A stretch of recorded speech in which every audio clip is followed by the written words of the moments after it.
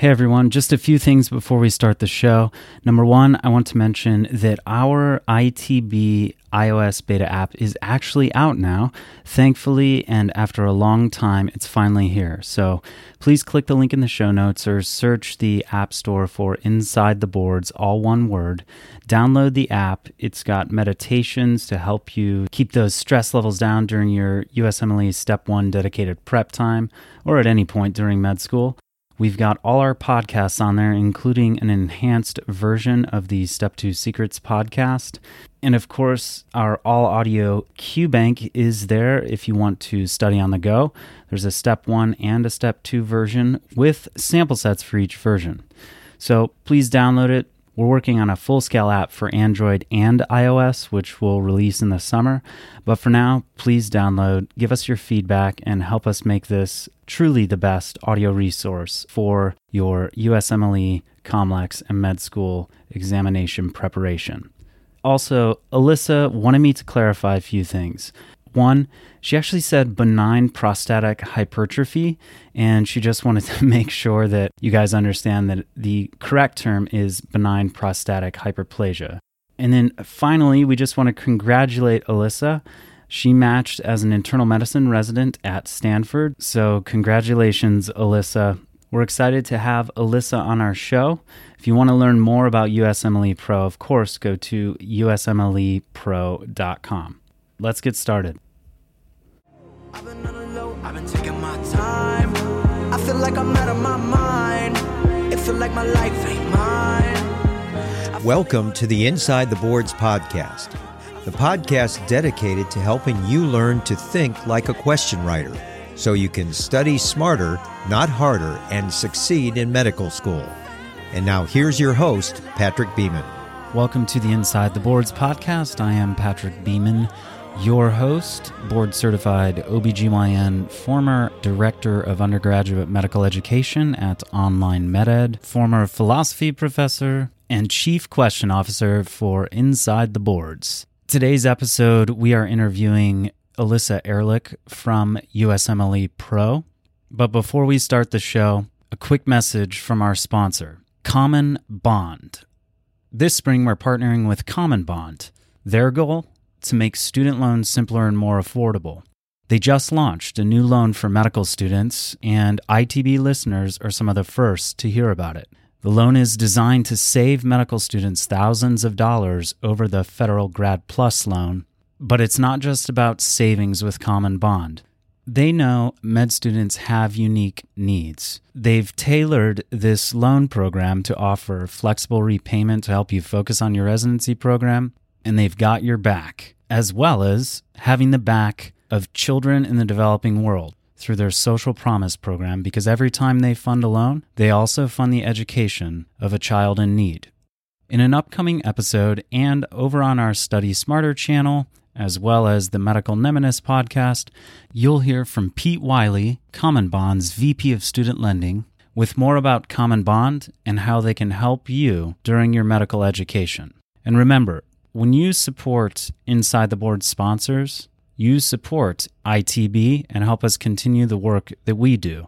So I really appreciate that. I know sometimes people don't like ads on podcasts, but we are committed to working only with companies that offer products and services that help you live your life, care about your needs, and provide value to you during your medical education.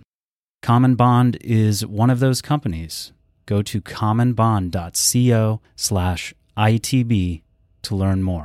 Stay tuned to the end for a few more important announcements, including how you can get your USMLE or COMLEX board registration paid for. And now, let's get into today's episode. Welcome to the Inside the Boards podcast. Today I have Alyssa Ehrlich here from USMLE Pro. She is the founder of that platform and has done more than that, and I will let her kind of give her background, and we'll get into that during some of the interview. But Alyssa, welcome, and thank you for taking the time. Thank you so much for having me. I'm excited to dive into some questions today. Yeah, so quick, kind of one-liner. What do you do? Who are you? What's your summary? That's a really interesting question. So I grew up on Long Island. I went to college at Columbia and studied neuroscience and philosophy, went straight through to medical school. You studied philosophy? I did study philosophy. Are you serious? So that's why I love that question. Oh my gosh, that's so awesome. I have a master's degree in philosophy and taught philosophy for a year before matriculating to med school. Oh, interesting. Yeah. We're going to get real off topic. Oh, yeah, we definitely are. And actually, a few listeners have emailed me and been like, can you throw more philosophy in there? You should do like a podcast that covers like philosophical and intellectual topics. And man, I would like to do that. And I'm thinking about it in the background, but right now I got to focus on the medicine, which I'm sure. Yeah, we can't do that right now. Oh, anyone who gets that joke wins something free. I'm so sorry. I'm so sorry for that pun. That was pretty awesome. Now I'm going to be like challenged to come up with an equally excellent pun. But sorry I interrupted you because you made me so excited. A fellow philosopher. All right. So you studied philosophy, then went to med school. Where? I'm at med school at Harvard. I'm a fourth year right now. I took a research year to do some translational hepatology research and to also work on USMLE Pro, which we can talk about more later. Yep. But I applied for internal medicine residency this cycle, couples matching, also in internal medicine with my fiance, and we will find out in 23 days where we're going to live for the next 3 years. That's right. It's mid-February. The match is coming up. Well, good luck on that. That's a stressful time. But yeah, you should just cut this out of the recording if I don't match anywhere. I'm sure you'll match. Well, before we get into the deeper parts of this interview and probably more philosophy, at least accidentally, let's go through a question and do some learning. We have today a question thanks to Online MedEd. A 22-year-old patient brought to the emergency department after having decreased urinary output for 3 days. He has a history of intellectual disability and is deaf and lives in a group home. Staff at the home report that he has been incontinent with loose, non-bloody stools for the past 2 days. He is tired and ill-appearing on exam with a temperature of 38.9 Celsius, which is 102 Fahrenheit, a heart rate of 120, blood pressure of 100/60, and a respiratory rate of 24. Physical examination further shows dry mucous membranes and mild diffuse tenderness on abdominal palpation. His serum creatinine is 2.4 and BUN is 60. Foley catheter is placed and his urinary output is monitored after admission, and there is no urine produced for 6 hours. And the interrogatory here is, which of the following is the most appropriate next step in the management of this patient? We've got A, urine microscopy, B, urine creatinine and sodium, C, normal saline, D, IV furosemide, or E, a renal ultrasound. All right, so how do we approach this? Yeah, so I think that when I see a question like this, I first ask myself, what are they testing here? And I think the overall knowledge that you're supposed to have and the framework that you're supposed to apply is, what is the etiology of acute injury here? Is it pre-renal, is it intrarenal, or is it post-renal? And I'll go through the details why this is an extremely strong case for a pre-renal injury and sort of go through my framework, which is that almost every piece of information in the vignette is important. Yeah. Things are there for a reason, whether they're positive values or whether they're negative values.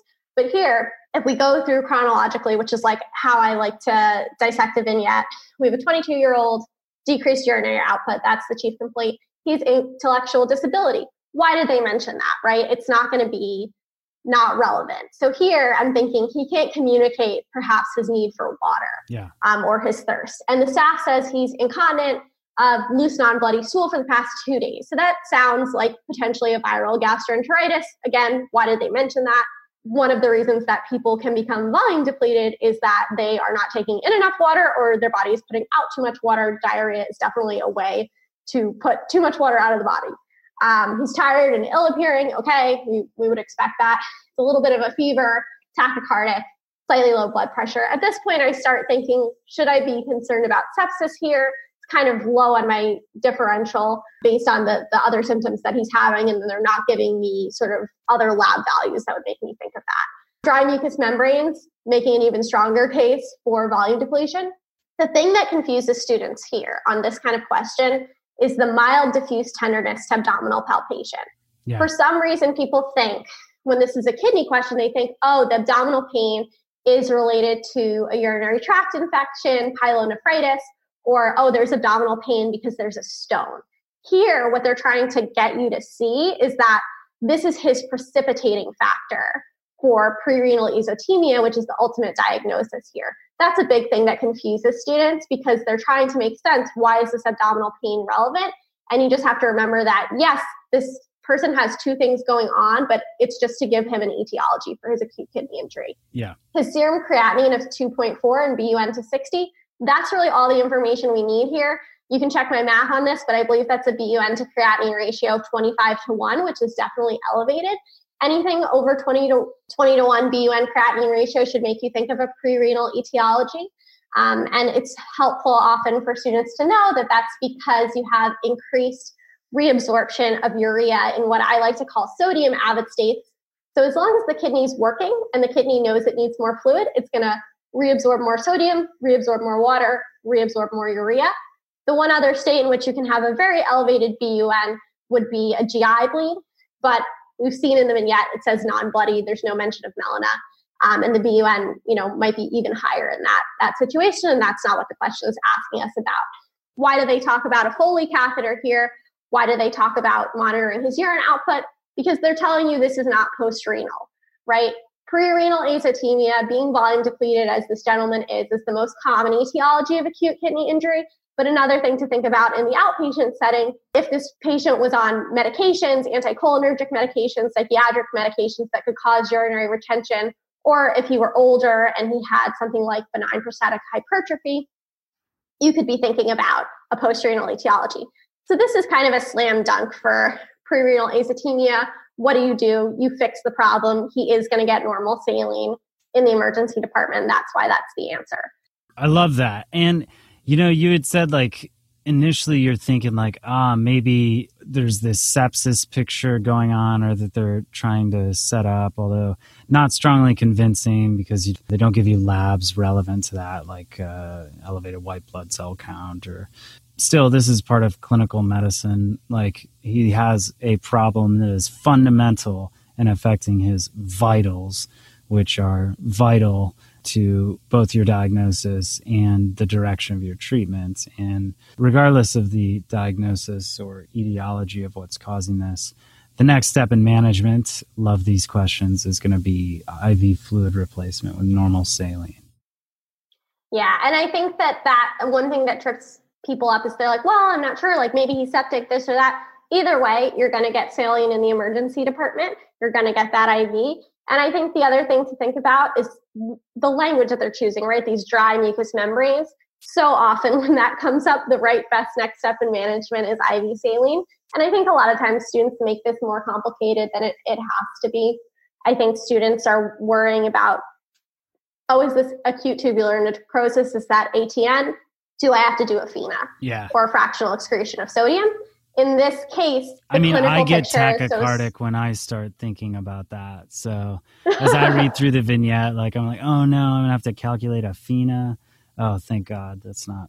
Yeah, so here they don't even make you do it. So no need to get a urine creatinine and sodium here. Maybe if he doesn't improve with fluids, then you want to start investigating for intrarenal etiologies. But this is actually going to be really simple. And I ask students to just think about their, when they're preparing for step 2, think about their own clinical experience. What does almost everyone get? They get normal saline in a situation like that. So this is a pretty straightforward question. I think the answer choice that probably confuses people the most is IV furosemide.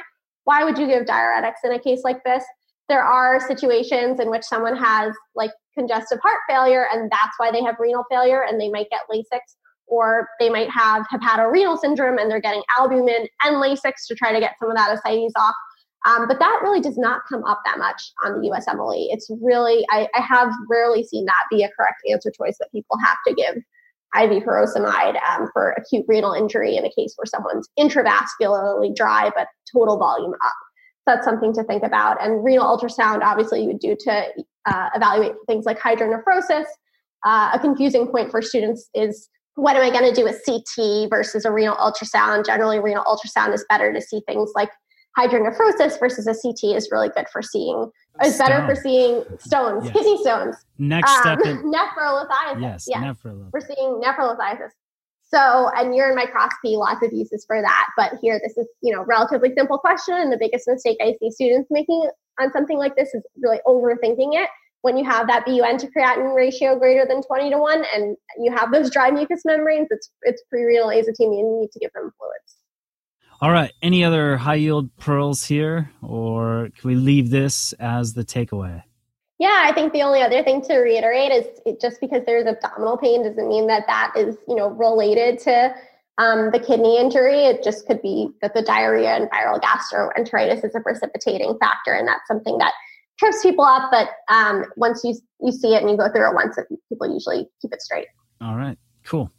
Well, we're going to have some more question dissections from perhaps you, but at least a few on your team over on our Study Smarter channel in the near future. So look for that.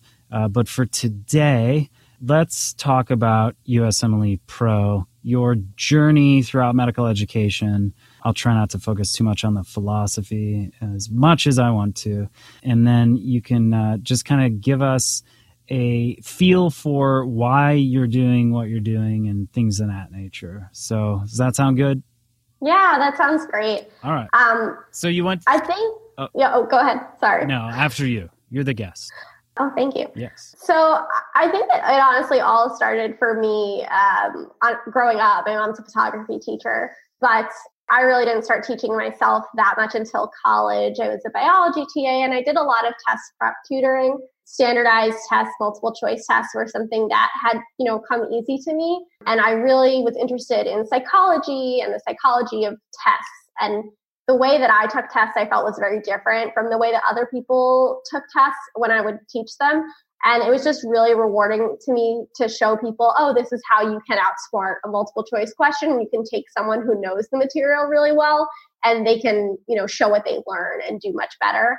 And I think the other thing that I saw is that people used a lot of study strategies that were maybe not the most efficient. And in my time doing sort of neuroscience and psychology as one of my majors, I was taking a lot of psychology classes and learning about ways in which people have better recall and better retention, and realizing that the way people were studying, reading books over and over again, highlighting them was not a very good way. So especially once I got into medical school, spaced repetition became very important for me, using programs like Anki and doing really active learning of making my own flashcards and making study guides, doing practice questions, and really staying away from just reading books over and over again. And I think once I moved into doing USMLE tutoring, I first kind of was doing it independently, and I realized that, we could really change the way that people were studying and make them study a lot more efficiently. And also that this was such a distressing time for people. And that was something that I felt really passionate about, was working with students with test-taking anxiety. I had worked for other big companies before, and I found that they offered almost no guidance for how to help the students do well. And I think I worked for a company that they just sort of was like, oh yeah, you have great scores. You have this experience. Sounds good. My experience was that, in medical school, there are plenty of really brilliant people who don't necessarily teach effectively. So that I thought was something that people also needed. Is it's really hard to find people with really high scores, but it's even harder to find people who are passionate about teaching and who can do it really well and are invested in getting even better. Yeah. So that's sort of, where this all came to be. And it kind of snowballed of, myself and one other person who was doing a lot of tutoring, joining together and had an interest in website design and some of the other aspects of this. And now we have about 30 tutors who are doing this and kind of teaching under a more unified philosophy and working sort of together as a more collective group and pooling our experience, talking to each other, making sure we have a lot of guidance and kind of talking really openly about some of the issues that students are facing and make sure they get support for things like test-taking anxiety and feel like they have a team of people who are near peers who really want to support them and see them do well, not people who are several years removed from the test and don't realize how incredibly stressful and career determining it has become. And it's just been an extremely rewarding and crazy ride, kind of how quickly everything started. But, it's so rewarding to me to get those testimonials from people and people get the score that they wanted, or they just feel like they're finally not alone in this anymore. I firmly believe that everyone learns really differently. So that's why I like individualized education. But yeah, it's a long way of saying it. It's been really, really fun and amazing for me to do. And I'm glad I've had the opportunity and really great people to work with and really great students who I'm lucky to have the privilege to work with. Yeah, that sounds awesome. You said before there that it's like shocking or something, like how quickly things started moving. So when did all this start? So I took my own Step 2 exam. It must have been December of 2017. Mm-hmm. And I think part of the impulse to get back into test prep tutoring once I had sort of more time and was doing a research year, it all convened in January of last year. And in terms of bringing on other tutors, I think that was March of last year. So it's been around a year of going from sort of just me tutoring independently to now having 30 people.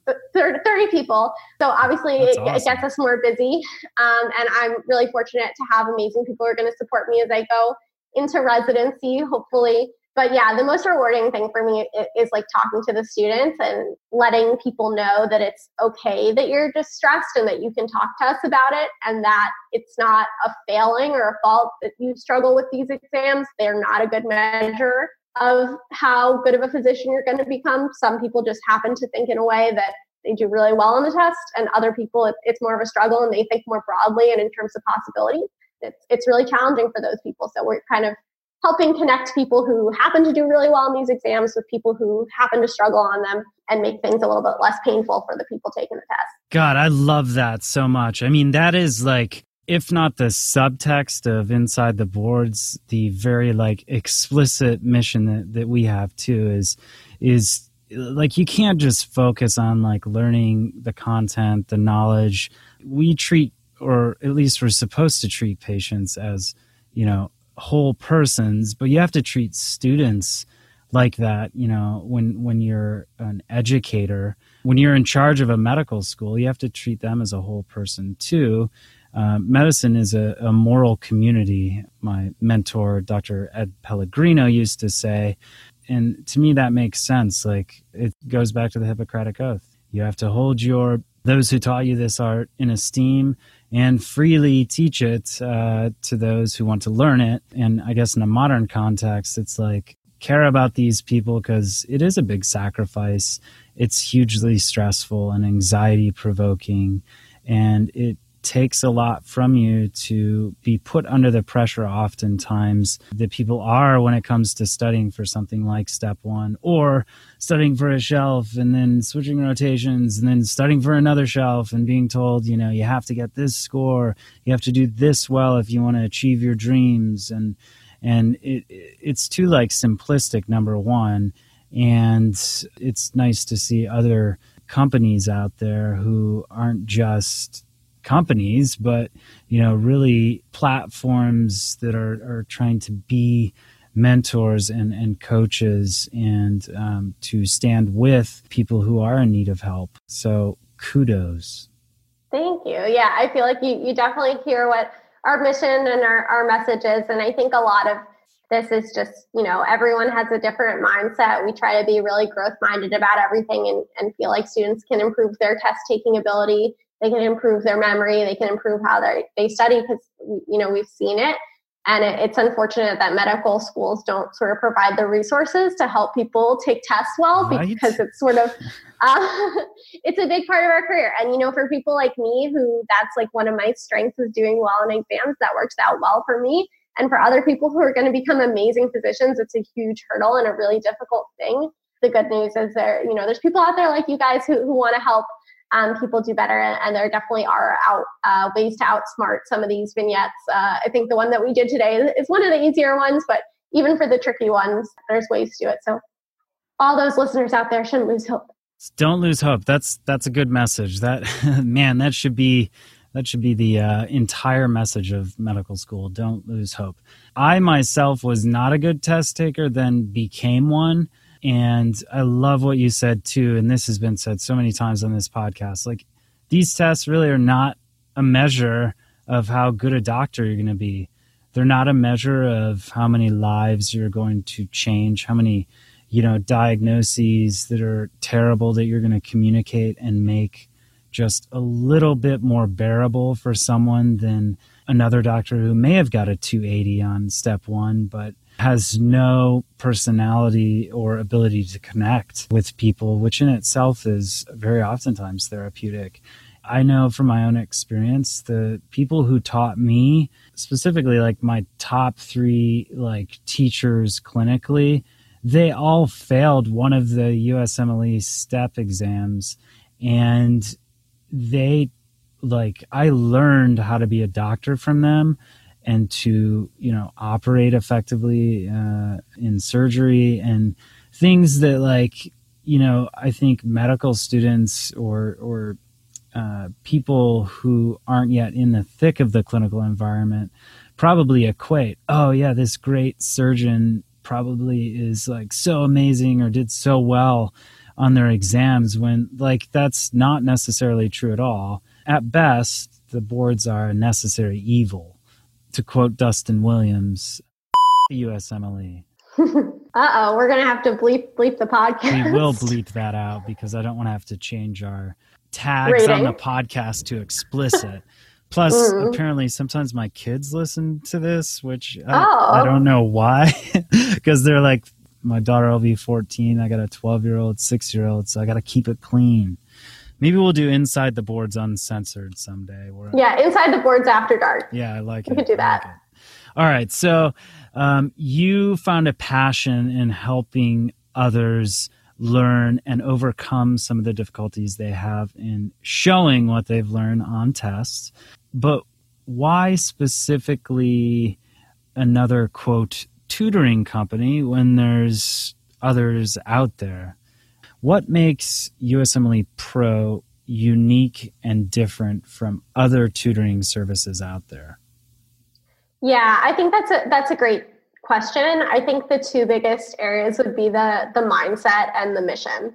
So in terms of mindset, I talked a little bit before about how we're really growth minded.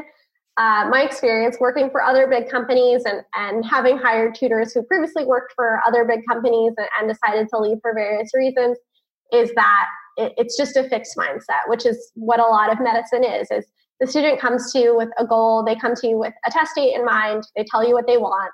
And you say, okay, I'll take your money. I'll meet with you and I'll do that. And I don't think people are viewing it as like, wow, I can really change this student's life. I can be there for them in a time when they have like extreme anxiety. I can potentially, help connect them with other resources to change the way that they take care of themselves during stressful times, the way that they, take tests the rest of their life, the way that they believe in their own intelligence and their own ability. And I really look for tutors who are growth-minded, who know that students can improve their test-taking ability, improve their intelligence through effort, because there have been studies to show that you can improve your intelligence through effort. I think that some people do really well on tests, not because they're smarter. I think the way that certain people think is geared towards doing well in these tests. And the way that certain people study is more efficient. And you can teach other people to do that. And it's all a changeable thing. It's not fixed. And I really look for teachers who believe in that. And that's not something I experienced or saw anywhere else, that people were looking for that shared belief among the teaching staff. I've, read various books. One that really stands out to me is Mindset by Carol Dweck, who's a psychology professor at Stanford who populated this whole idea of growth mindsets. And she's, shown that students of teachers who are growth-minded do better. If you think, oh, this is someone who's coming to me failing on their first practice test, there's only so well that they can ultimately do, that student's not going to do as well. So I think having that joint mindset and that ethos of the company is something that's different. We also think ethos. We really believe in, I love it. Yeah, we really believe in individualized medical education. Individualized medical education is more expensive. It's time intensive. It's one-on-one. So that's why we have need-based pricing. And I think, that partially is very reflective of my own personal politics, honestly. But that's the way that medical schools operate. Or perhaps, what you read during your undergraduate years. It kind of seeps into your marrow, This is true. Yeah, I think that there's plenty of people who, they're already spending a ton and investing a ton on medical education. And it's the appropriate thing for them to get this help. Their school's not going to offer it, right? And, why should someone who is very well resourced pay the same as someone who's pulling themselves up from, like a first generation immigrant background and doesn't have those same resources and has the same exact difficulty with taking tests? I don't think that they should be paying the same amount for that service if that's something that you can allow and afford, and, have tutors who believe in that same mindset. So that was something that was really important to me, and I don't believe something that exists at other companies, and I think is reflective of sort of, this is a by medical students for medical students kind of organization, taking people who are either students or recent graduates who did really well on this test and have a lot of teaching experience, rather than career business people who haven't taken the test, hiring other people, or people who are so many years out from the exam, hiring people. And I think talking to students who've talked to other companies, it's a very anxiety provoking time. And it's so easy for companies to take advantage of that and sort of upsell people and convince them they need more help than they really do. And I think it's by virtue of sort of being a recent medical student and someone who takes out loans and someone who knows how much of an investment this is, that sort of protects us from some of those practices. And, we're very open with students about things like that. Yeah. And granted, this type of service is like a higher cost thing by the very nature of it, Of course. Yeah. Building the platform and the tools and paying others to offer the service. But tell me more. So you're saying you almost give scholarships for need-based? Yeah, it's essentially like a discount that's proportional to the amount of aid people are getting from their medical schools, and we'll look at people's estimated family contribution and things like that. Wow, the people who are awesome. Qualifying for the most discounts, thank you, are generally people with $0 family contributions. So it's definitely a sought after program, but we try to help as many people as we can through that to make it a lot more affordable. As you said, it's a higher cost service, and that reflects the fact that there's very few people out there who are in their medical training, have gotten, 250s, 260s, 270s, 280s on this exam, who are also amazing teachers who have the time to do this. And you do have to incentivize them more. And our model is we kind of pay our tutors about twice as much as other companies tend to. And that sort of reflects, a company started by a tutor has a little bit of a different view. You're just not going to get the same quality teaching if you're working for a company that's paying the tutor 1/6 of what they're charging the student. And I think in general, free resources like online med-ed are appropriate for most students. I think it should be viewed as a very select service for students who are really struggling with test taking or need to make really large score improvements. And that's part of what we tell people when we talk to them on the phone for free consults for advice. And that's part of why I love doing it too, is talking to people who don't need it, who just need to be reassured, because it's just a really anxiety provoking time for a lot of people. Yeah. Well, man, I think this could go on forever, honestly. I have so many questions I want to ask you. So first off, I'll say, please come back and let's do this again. As you can tell, I can talk at length and talk over you when you try to ask me questions. Hey, that's awesome, because we're lack of words. We're gonna have 5 podcasts in the next 3 months probably. So the less talking I have to do, the better. So no, it's really been a delight. But what about students who they're going into step 1 kind of season? What should they do to get in touch with you? How do they know maybe I should do this? Sign up with USMLE Pro and get a personal tutor coach. Just go to the website, usmlepro.com. Yeah, that's how you find us. And I think even for people who are just sort of looking for advice on their study plan and just want to talk to someone who's actually taken the exam for 15 minutes and see oh, am I on track to do this correctly? I think the kind of people for whom individualized education for these exams are important are people who have kind of struggled on standardized tests previously and who feel that their standardized test performance is not reflective of their knowledge. I think it's, very often students are coming to us if they failed their first practice test and have very large score goal differentials. If you're the kind of person who scored a 230 on your first practice test and you won a 250 and you did really well in the MCAT, you can probably do that on your own. if you really struggled on the MCAT and you're interested in a really competitive specialty, you keep failing your practice test, you're stuck and you hit a score plateau, that's sort of telling you that the thing that you've been doing thus far isn't necessarily going to work. I think a lot of people can find useful resources on our blog. It's just usemlypro.com/upro-blog. We can put that in the text somewhere, but there's a lot of articles we have about how to make effective Anki cards and use active learning strategies. And I think that's appropriate for a lot of students.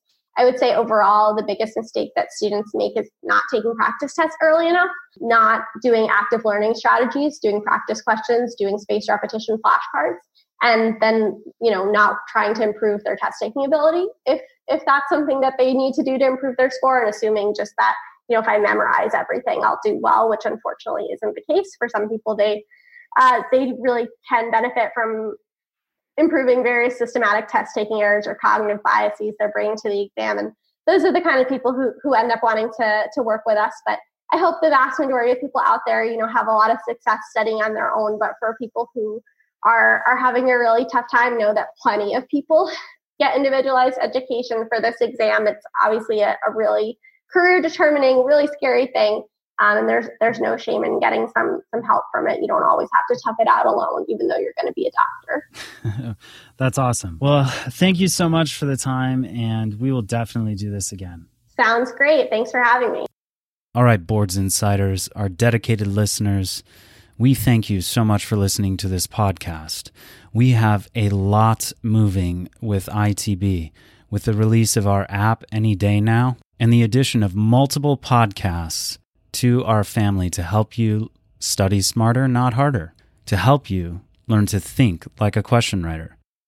We are launching a contest thanks to physicianloans.com, asking for you to do various actions like share our episodes on social media, leave a review on iTunes, different things like that for which you get points. We'll have multiple prizes, but the grand prize is your USMLE or COMLEX registration fee. Whether you've taken the exam already or not, first through fourth year U.S. medical students are eligible. The campaign will launch soon, so go to InsideTheBoards.com, sign up for our email list to be the first to know. Thanks to Chris Zaru and Logic for providing us the song 1-800-273-8255 off Logic's 2017 album, Everybody. This song we've picked to feature this month because it is the number to the National Suicide Prevention Lifeline. And for us, it's just a statement about the importance of mental well-being, not only for patients, but also for you, our listeners. So stay healthy, stay strong, study smart. We'll see you back next time.